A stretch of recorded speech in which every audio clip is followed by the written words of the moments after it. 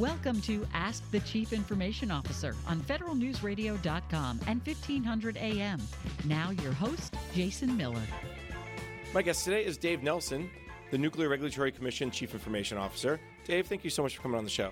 Yeah, thank you, Jason. Appreciate this opportunity. So it's been almost 5 years since I've had the NRC CIO on my show, so there's a lot to catch up on. So let me start with some actually older priorities. Back in 2013, I know it seems like such a long time ago, but the NRC CIO at the time was just starting to look at the cloud. Hey, this thing called cloud computing. Let's talk about where the NRC is today using cloud. What's your strategy, public, private? Give me a sense. When I joined NRC about 2 years ago, my hat's off to my predecessor and the fact that he had already taken the step to virtualize pretty much everything in our local data centers. So we were well on the way to having the start of a private cloud going, but I'm really in favor and bullish on moving as much as we can into the public cloud, and we've had some real successes recently. I'll share those with you.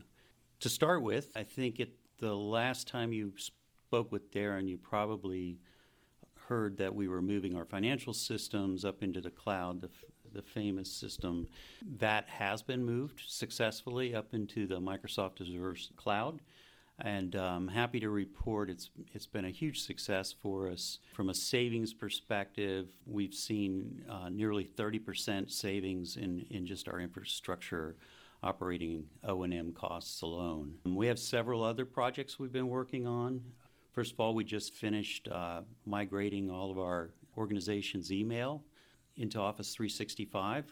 Again, very successful. It's been helpful in the way that it gives us a lot of additional storage for email, as well as access and resilience. We discovered just how powerful that was in our most recent DR exercise, understanding if our headquarters were actually to be taken out of commission, we were in a place where we could really access our email from anywhere. So lots of success there. We have some other work that's going on as well. We're working on high-performance computing. We're operating some models up in the Amazon cloud at this point in time.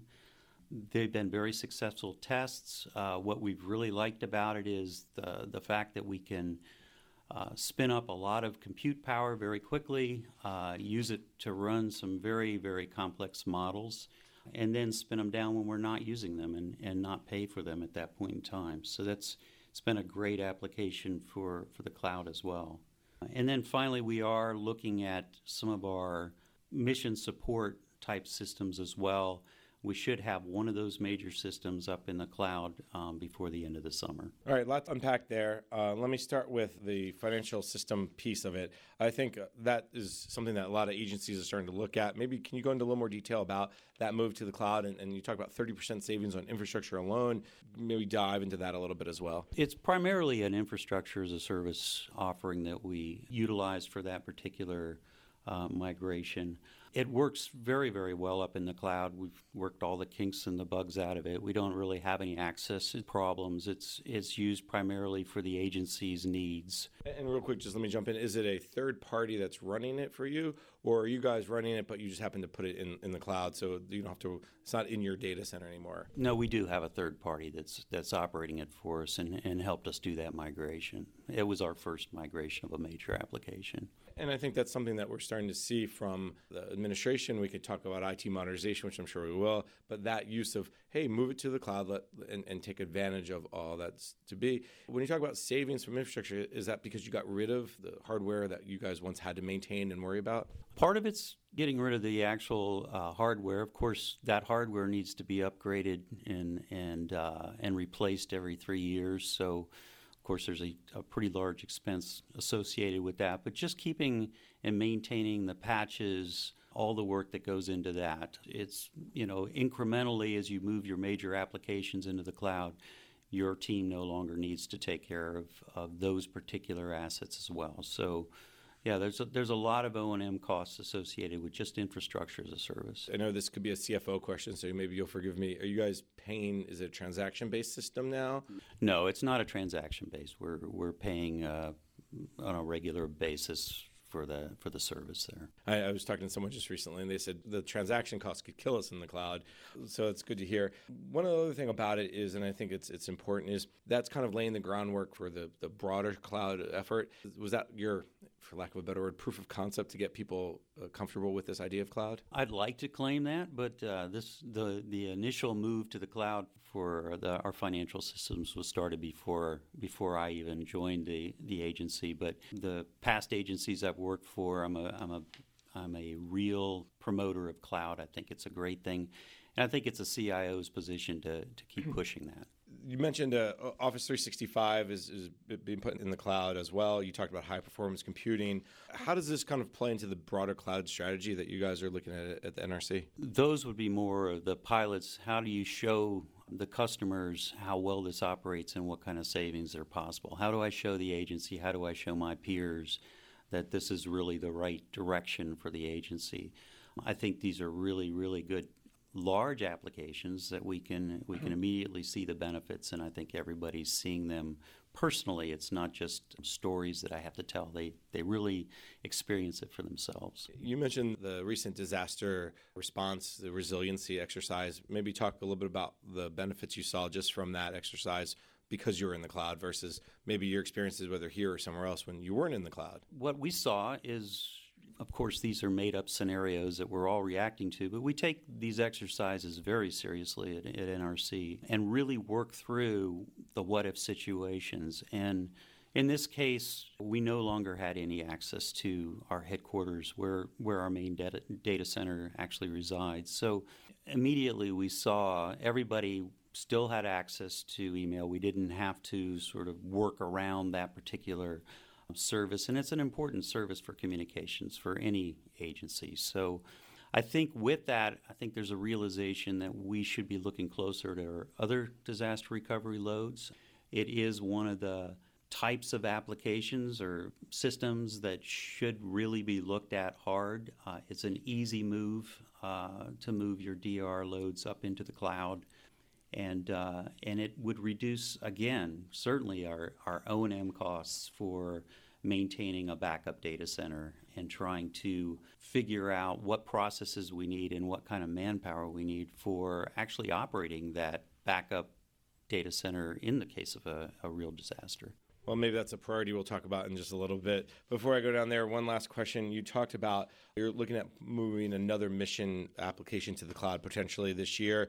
I know there may be some sensitivities, but even just generally speaking, your thoughts around mission and how some of the mission apps could benefit from the cloud? To be truthful, this particular migration was a little bit opportunistic. We were hosting this application in another agency's data center, and we were asked to leave.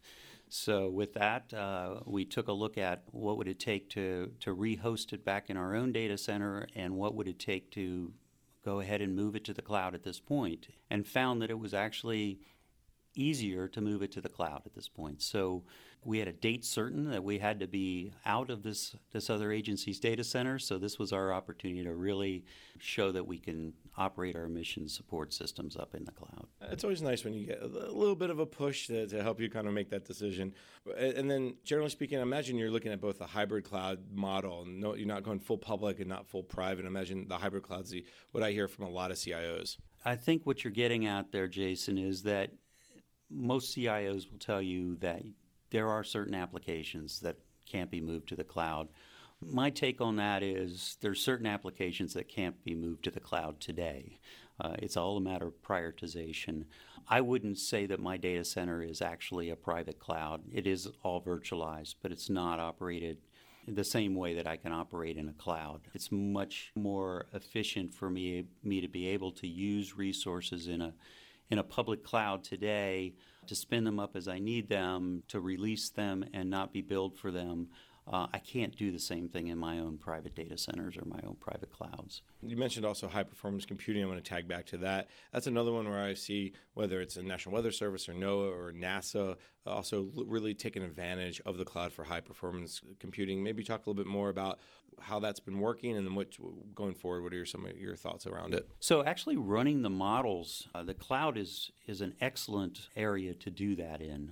It has the ability to scale immediately and offer the user, almost unlimited computing power, which is something our engineers are thrilled with. They've never had that capability before. Where you find the challenges, or where we found the challenges, is in the output. Many of these kinds of high-performance computing type of models or algorithms, what they generate in the output is a pretty large set of files or data set. And that data set, and it could be graphical, it could be, a lot of heavy data, can be difficult to actually bring back to the user at their desktop. So we've tried a number of different things in compression and actually getting to the point where we're being much more effective in that transmission. So that was probably our longest challenge in running these models in the cloud. And just to put maybe a finer point on this so I understand, because the algorithm and the data sets are being stored in the cloud and being processed in the cloud, there's not that that piece where it's got to be transmitted from wherever the high-performance servers are back to your desktop. I'm looking at it, you're looking at it, it's in the cloud, so to speak. It's almost like the platform, whatever, resides somewhere else, and I'm just bringing it up through I'm going to simplify this, but an internet connection type of connection. So thank you for asking a clarifying question there. Actually, that was where I hoped it would be. That would be optimal, but what we've found is the use of this data, we don't have to bring all of the data back, but we have to bring the output back, because that output is used in other things here at the agency, anything from reports to the analysis and research that we do. So yes, indeed, we do have to bring back the output from those models, and it does take a lot of data to do that. All right, Dave, let's take a quick break. When we come back, we can talk a little bit more about cloud, but then there's some other things to talk about as well. My guest is Dave Nelson, the Nuclear Regulatory Commission's Chief Information Officer. I'm your host, Jason Miller. You're listening to Ask the CIO on federalnewsradio.com and 1500 AM. Welcome back. You're listening to Ask the CIO on federalnewsradio.com and 1500 AM. I'm your host, Jason Miller. My guest is Dave Nelson, the Nuclear Regulatory Commission Chief Information Officer. Dave, first segment, we're talking a lot about cloud. I want to continue down that path a little bit longer. One of the reasons why the NRC was slower to adopt cloud, and people are listening going, you're just doing Office 365 now, and Cloud First is almost 8 years old. So one of the reasons, my understanding is, I think there's some cybersecurity concerns around cloud. Could the NRC, because of the type of data you keep, because of your customers, who they are, you wanted to maybe go a little slower. So maybe talk a little bit about what are your thoughts around cybersecurity and cloud, and have those concerns been relieved a little bit? I think 8 years ago, most federal CIOs were in the same place, a little conservative, a little worried about what it meant to move federal or sensitive data up into the cloud, how it would be protected. I think FedRAMP has come a long way in helping our whole community understand how we can actually put the kind of controls in place, at least the baseline controls in place, to get us in a much more comfortable place. And then really understanding the argument of the O&M we were talking about earlier, the fact that those cloud services providers that provide these services are able to keep their infrastructure up to the latest, greatest patches, and must do that in order to meet the requirements for FedRAMP, I think is really something that we all can see the value in. It's difficult for the CIO in their own private clouds or their own private data centers to do the same. At NRC, some of the things that I have implemented since I've been here, we have a much more robust, I think, cybersecurity program. There's a huge concentration on it here at my agency. We've matured our processes, as you can see from even our OIG FISMA reports, from a maturity level of basically around 2 all the way up to 4. We're one of the leading agencies in this area. And that's just done by relentless focus. We meet and we have a daily morning call on cybersecurity. Cloud, of course, is part of what we're discussing. My team knows that everything we're talking about is transparent, and it's transparent across all the groups. So we have a real awareness of everything that's going on in our environment from day to day. We understand how our patch maintenance is going on, and we know what's going on in our cloud services as well.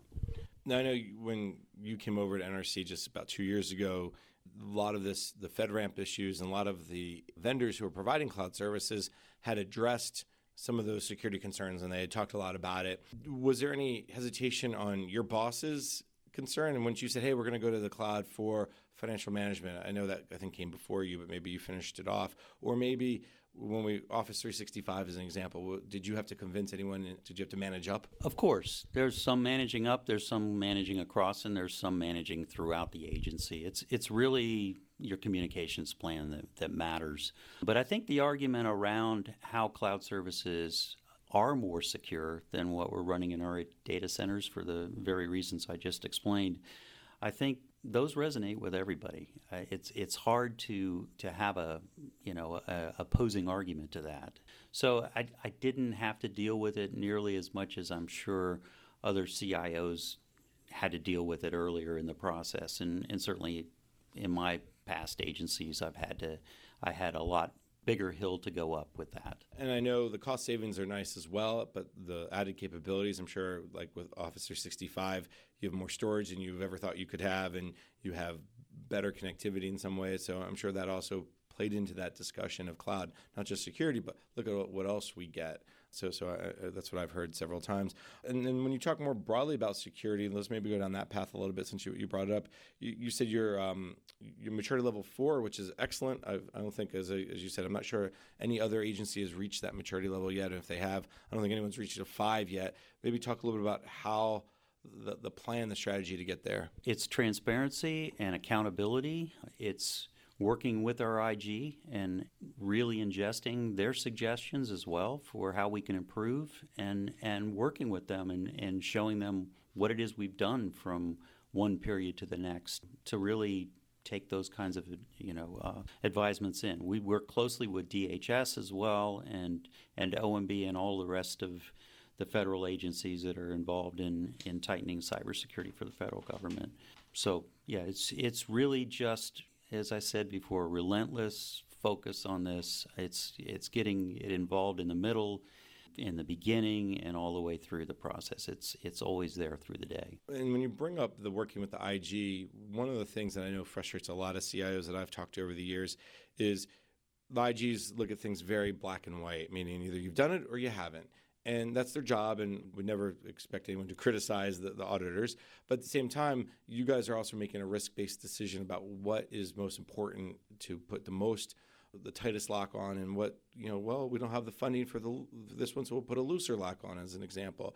Has that been the biggest change that you're able to talk with your IG, the communication piece, as you said, so they understand where you're coming from, you understand where they're coming from, and together the NRC's cybersecurity has been improved? I think that's a big part of it. I think the communications is critical with your IG. Our IG, like any other IG, they're an auditor. They're independent.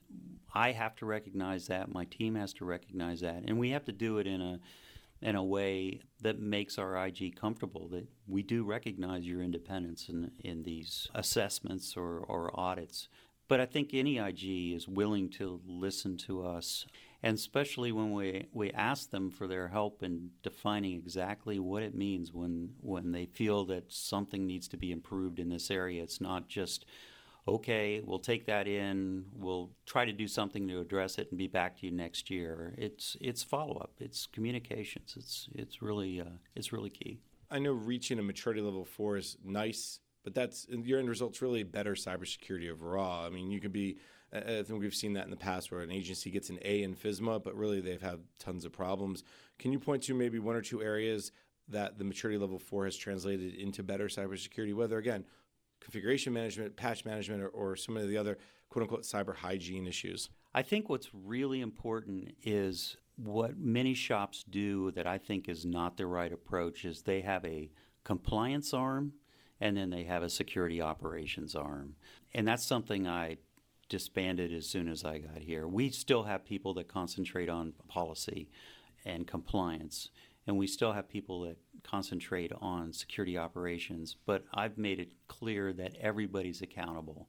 Those setting policy, those measuring compliance are just as responsible and accountable for the level of cybersecurity we have, and to getting to the right level and addressing our highest priorities as quickly as possible. So having everybody show up at our morning stand-up meetings, having everybody participate, there's a part in those morning stand-ups for every part of the cybersecurity picture to actually talk about their activities, their challenges, what vulnerabilities we have, and how we're working through them. So it's much more of a team approach now, and I think that's critical. Now you can improve your policies. Now you can fill your vulnerabilities and mitigate them because everybody's on the same team. You bring up a great point about not having two separate arms, ops and compliance, because the compliance, they'll just worry about themselves, and the ops will worry about themselves. By saying, no, you're all together and you're all accountable. So it's a great little best practice maybe we could just highlight. One last question on the cloud. Let me shift back there real quick. I read an interview you did maybe a couple months ago around this concept of a cloud broker technical facilitation service. Explain maybe what that is and how's that going to help you as you guys move more and more to the cloud? This is an area I can't go too deep into because this is actually an active acquisition in process. It's part of our larger set of acquisitions in Glinda. It is part of the scope of one of our task orders that is yet to be awarded. But actually what we've done, I think, is a little bit novel, and that is using the same contractor that we have that's responsible for managing our data center. Part of their scope of work is to also act as our cloud broker and to manage our cloud services as well once they're here. So there's incentive there. There's a real disincentive to having two different contractors there, one that runs your data center that watches new applications go out the door, and having that be the same contractor is, I think, going to be a real a help for us. All right, I'm going to throw a little bit of a curveball at you. Is there a timing you could talk to around the contract award? Summer, spring, fall, winter, anything that you can top line give us? No, there's nothing I can give you there. Thanks. All right, I had to ask because it's a contract. All right. Well, Dave, let's take a quick break. When we come back, we can maybe jump into one other old priority and then get into some new priorities. My guest is Dave Nelson, the Nuclear Regulatory Commission's Chief Information Officer. I'm your host, Jason Miller, and you're listening to Ask the CIO on federalnewsradio.com and 1500 AM. Welcome back. You're listening to Ask the CIO on federalnewsradio.com and 1500 AM. I'm your host, Jason Miller. My guest is Dave Nelson, the Nuclear Regulatory Commission's Chief Information Officer. Dave, we spent the first couple segments talking a lot about cloud, a little bit of cybersecurity. Let me move on to another old topic, mobility. Now, back in 2013, when I had the NRC CIO on the show last time, they talked about two pilots around mobile devices, including a bring your own device, a BYOD test. Maybe just catch us up on what's happening. Did BYOD ever come to fruition here at NRC? It certainly did. Again, this is something I've got to credit my predecessor with in getting started, but it's a tremendous program here at NRC. We've had a lot of success with BYOD. In fact, we have more than twice as many devices that are running BYOD as we do actual government-furnished phones. When I joined the agency, I was given the option of having a GFE or actually bring your own device, and I am happy to say that I am a proud BYOD user myself. I think there's nothing better than carrying one phone, something I haven't been able to do in my previous federal career, and it's really been fantastic. It's a really strong service. It's actually quite easy to support for our agency. Let's talk a little about how you're going to support that. Does your phone is it containerized? Is it a mobile device management system that you had to add to it, or how do you deal with this issue of personal versus work? It is containerized completely. We have the ability to access our email systems and actually even have some secure connections back into some of our other browser applications through that container. It's a wonderful COTS product off the shelf. It does some mobile device management for us as well, which has been fantastic when we, through our cybersecurity awareness, learn about certain of the latest versions that need to be on some of those phones. So we can easily find who has those latest upgrades and who doesn't, and block those people at times where we've had to until they brought their versions up to an acceptable supported version. Have you looked at the cost yet versus, because Dave Nelson does BYOD, I don't have to pay him, or do you guys have some kind of reimbursement set up? We don't have a reimbursement set up, so NRC's CIO carries a BYOD device, and I'm happy to also report I have not upgraded my data plan, and it is not unlimited data. I've not even noticed the difference, and I'm on it all the time. All right, well, it's a good news story there. I know BYOD was very popular back in the late 2000, early 2010, 11s, and it just seemed like only a handful of agencies, EEOC comes to mind as one example, but not too many others, so it's good news to hear that's happening. Let's talk about new priorities. We spent a lot of time talking about old priorities. You mixed a few in there, but let's jump into some new ones. What else are you trying to get done over the next 6 or 9 months? Well, we're doing a lot. My team is fully engaged. This summer, we're actually rolling out a unified communications platform. What that's allowed us to do is actually rationalize more than a dozen different PABXs, voicemail systems that service actually only 6 locations. So this has been great. We've been able to work with our vendors to really put together a wonderful opportunity for us to sort of reduce our costs and run it as a managed service. That is actually in process right now. It's our plan to roll it out through the rest of the year. We'll have our headquarters over during summer and closely followed by our regions. Of course, that'll be integrated with our current Office 365 and Skype. We're heavily transitioning into Skype for Business. It's been a wonderful service as well. Lots of capabilities there. We're only touching it, but people are thrilled with the ability to actually join video conferences and share and collaborate information through that service. But it'll be integrated with our new unified communication system as well. We have a lot of work to do around the transition of what was formerly our seat contract. Here at NRC, we had one large contract that was essentially responsible for all of the end-user support, our data center support, pretty much our IT needs other than application development. We made a conscious decision to move to a different way of contracting and vendor partnership through what we're calling our Glinda contracting vehicle. The actual Glinda contract was awarded to 6 contractors earlier in the year, and we've actually awarded our first 3 large task orders, the first for mobility and the second for Security Operations Center. Both of those are fully transitioned at this point in time. We've awarded our end-user support contractor. That one is also in the process of transitioning at this point. And then finally, our last major task order on this contract is the what we call SNCC, but which is essentially our data center and cloud services that I mentioned before. So lots of work going into this. We're really focused on our vendor partners and how we work together with them and how we facilitate these services being delivered through that partnership, not only with the government and each of these partners, but between the partners. So from the very beginning, after the initial award, before any of the task orders, we began meeting with our new partners all the way up to their very senior executives and really getting the buy-in into this model. We've established a roundtable.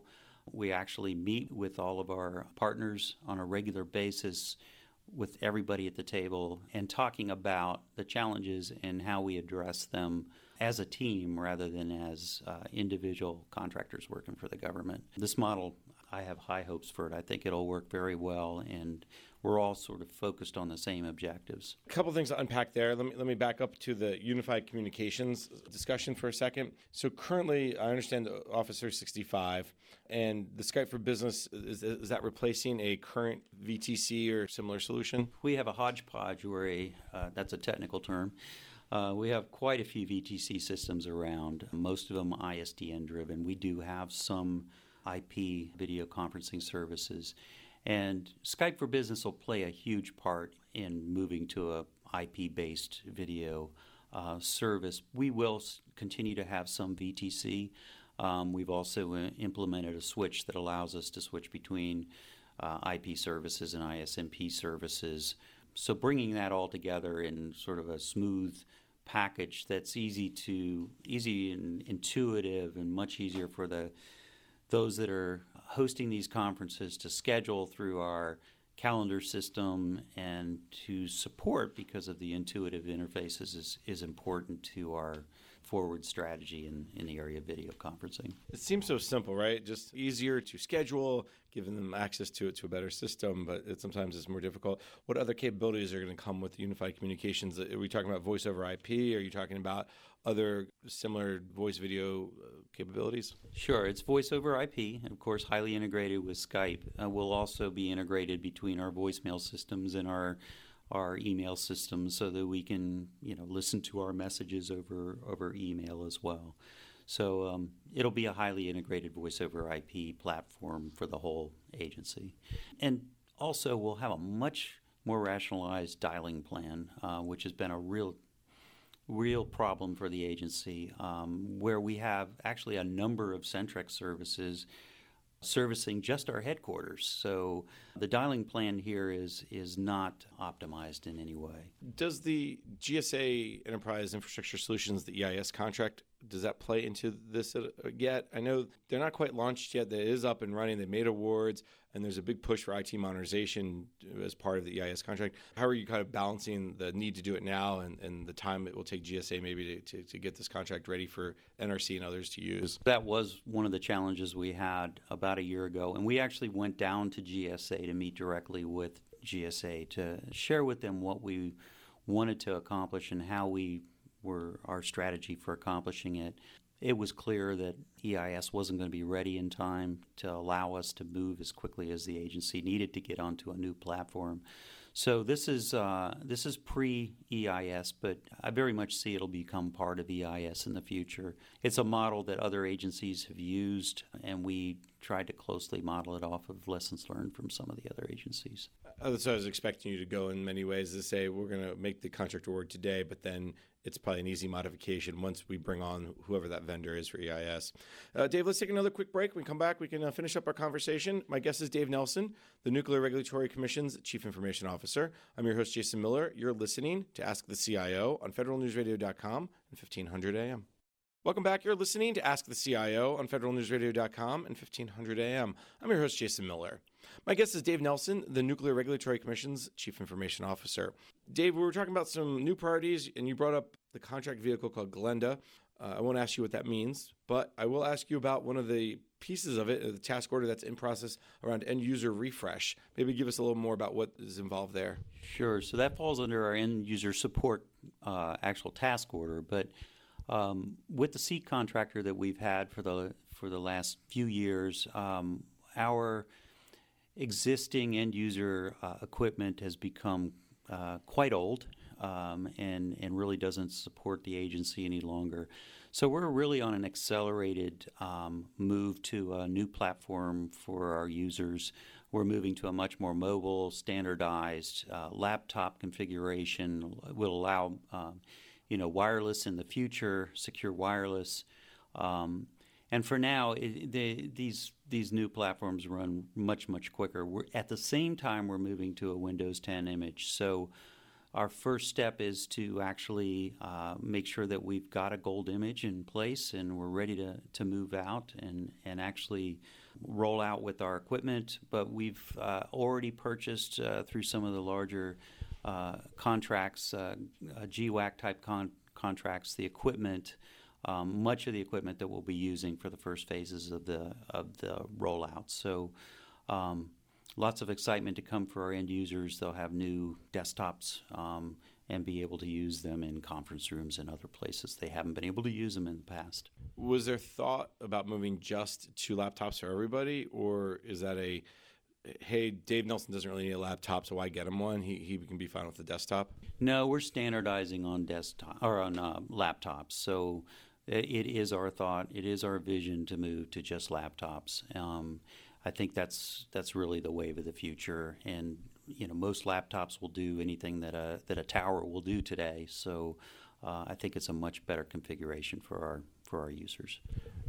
You bring up Windows 10. Are you looking at also any kind of combination laptop that's also a tablet, or I know Microsoft, IBM, several others have that kind of combo where you could write on the screen, touch screen, but also set it up as a traditional laptop? Right. We'll be testing a number of those different devices. Some of our agencies' users are much more mobile than even those of us in headquarters. For example, our resident inspectors, it would be good to find the right device for the kinds of work they do when they're up on their feet and walking through one of our licensees' locations at any given time. Any thought about a VDI setup or a thin client or zero client? Is that anything that you guys are considering? We're considering it. I'm a big fan again of VDI. I've heard some really good examples of how it's used. For example, when an organization is moving to Windows 10 or to the forced migrations that you get through the Windows 10 model. By standing up a virtual environment behind some of those really hardly used applications that sit out on some of your users' desktops, you need a way to support them when you're moving them to the next revision in Windows 10. So if we could have a VDI sort of environment that could support those kinds of applications that are up and working now, but might not be working tomorrow when we go to the next release. I think that would be a great way to show the value of that. All right, good. Let's move on to one other piece of that Glenda contract, application development. Where does that fit in? Currently, do you guys do a ton of application development internally, and are you looking to push it out to the cloud or push it out to more vendor-supported? We do application development. It wouldn't be considered a ton when I look at some of my peers in their federal agencies. You're not SSA, right? Not SSA, no. But for our organization, we do application development, and Glenda will support that. It will be our main contracting vehicle going forward for application development. So we'll be migrating some of our older contracts onto that, and new types of application development will be competed through that contract. And related to all of this, and really most of our conversation today, is this concept of IT modernization.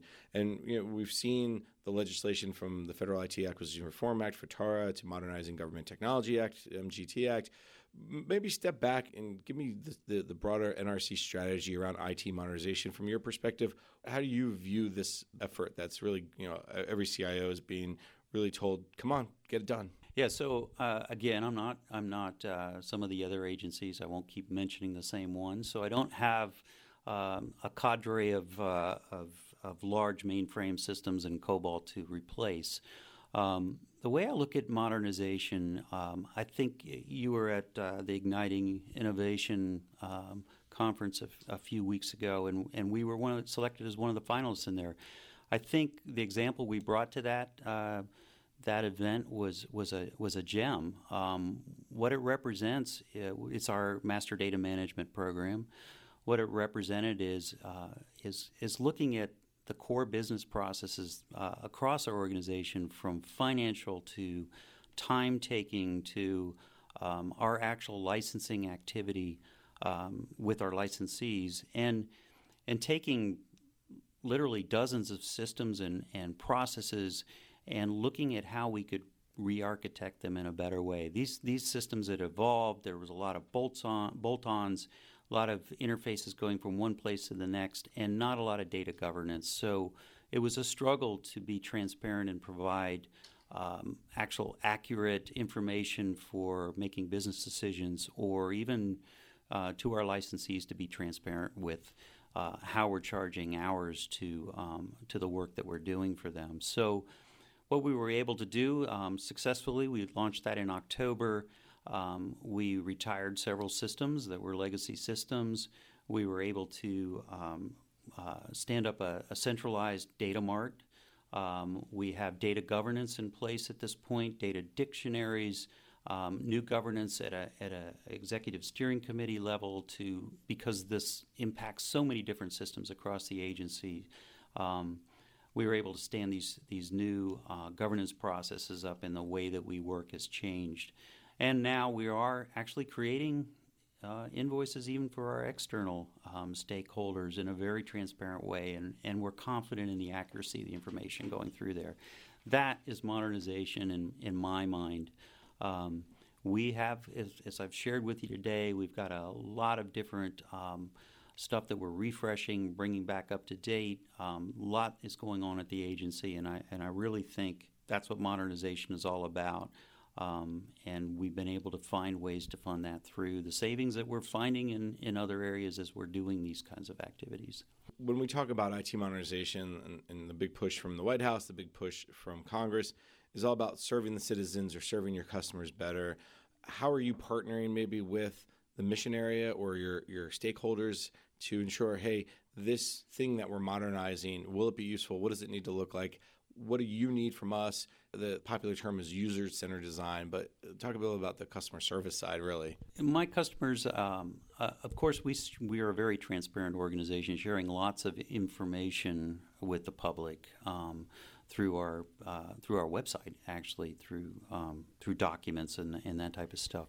But most of my customers that I work with on a regular basis are my mission support organizations, the other offices, as well as the external stakeholders that actually have to consume the types of products that we provide. So as I mentioned before, MDM is a great example of that. And actually understanding from the lessons learned even from MDM, what other things can we do in the future to even get to what that vision is in the end quicker and really understand what the user needs and allow that user to be part of the ongoing iterative development, I think is important. And we'll be doing that better even in the future. Dave, unfortunately, we're just about out of time. This has been a fascinating conversation. I really do appreciate your time. Before I let you go, one question. I know a lot of vendors listen to my program. What's your advice to them as they want to work with and support your needs? How do you like them to work with your office? Please reach out to our new Glinda vendor partners. They would be a really good source for you to do your partnerships. They are all looking for the right partners to bring new value to my organization. I am interested in new technologies and new types of things coming from the vendor community. I've always seen value in that. I'll continue to work with those of us or those of you that don't have actual contracts with NRC and really understand sort of what you have. But if it's focused on my mission and what we do, I have an interest in it. So I'm looking forward to talking to you. Excellent. Very good advice. And let me thank my guest, Dave Nelson, the Nuclear Regulatory Commission's Chief Information Officer. Dave, thank you so much for taking the time. Thank you very much, Jason. You've been listening to Ask the CIO on federalnewsradio.com and 1500 AM. You've been listening to Ask the Chief Information Officer on federalnewsradio.com and 1500 AM. Subscribe to this show on Podcast One or iTunes.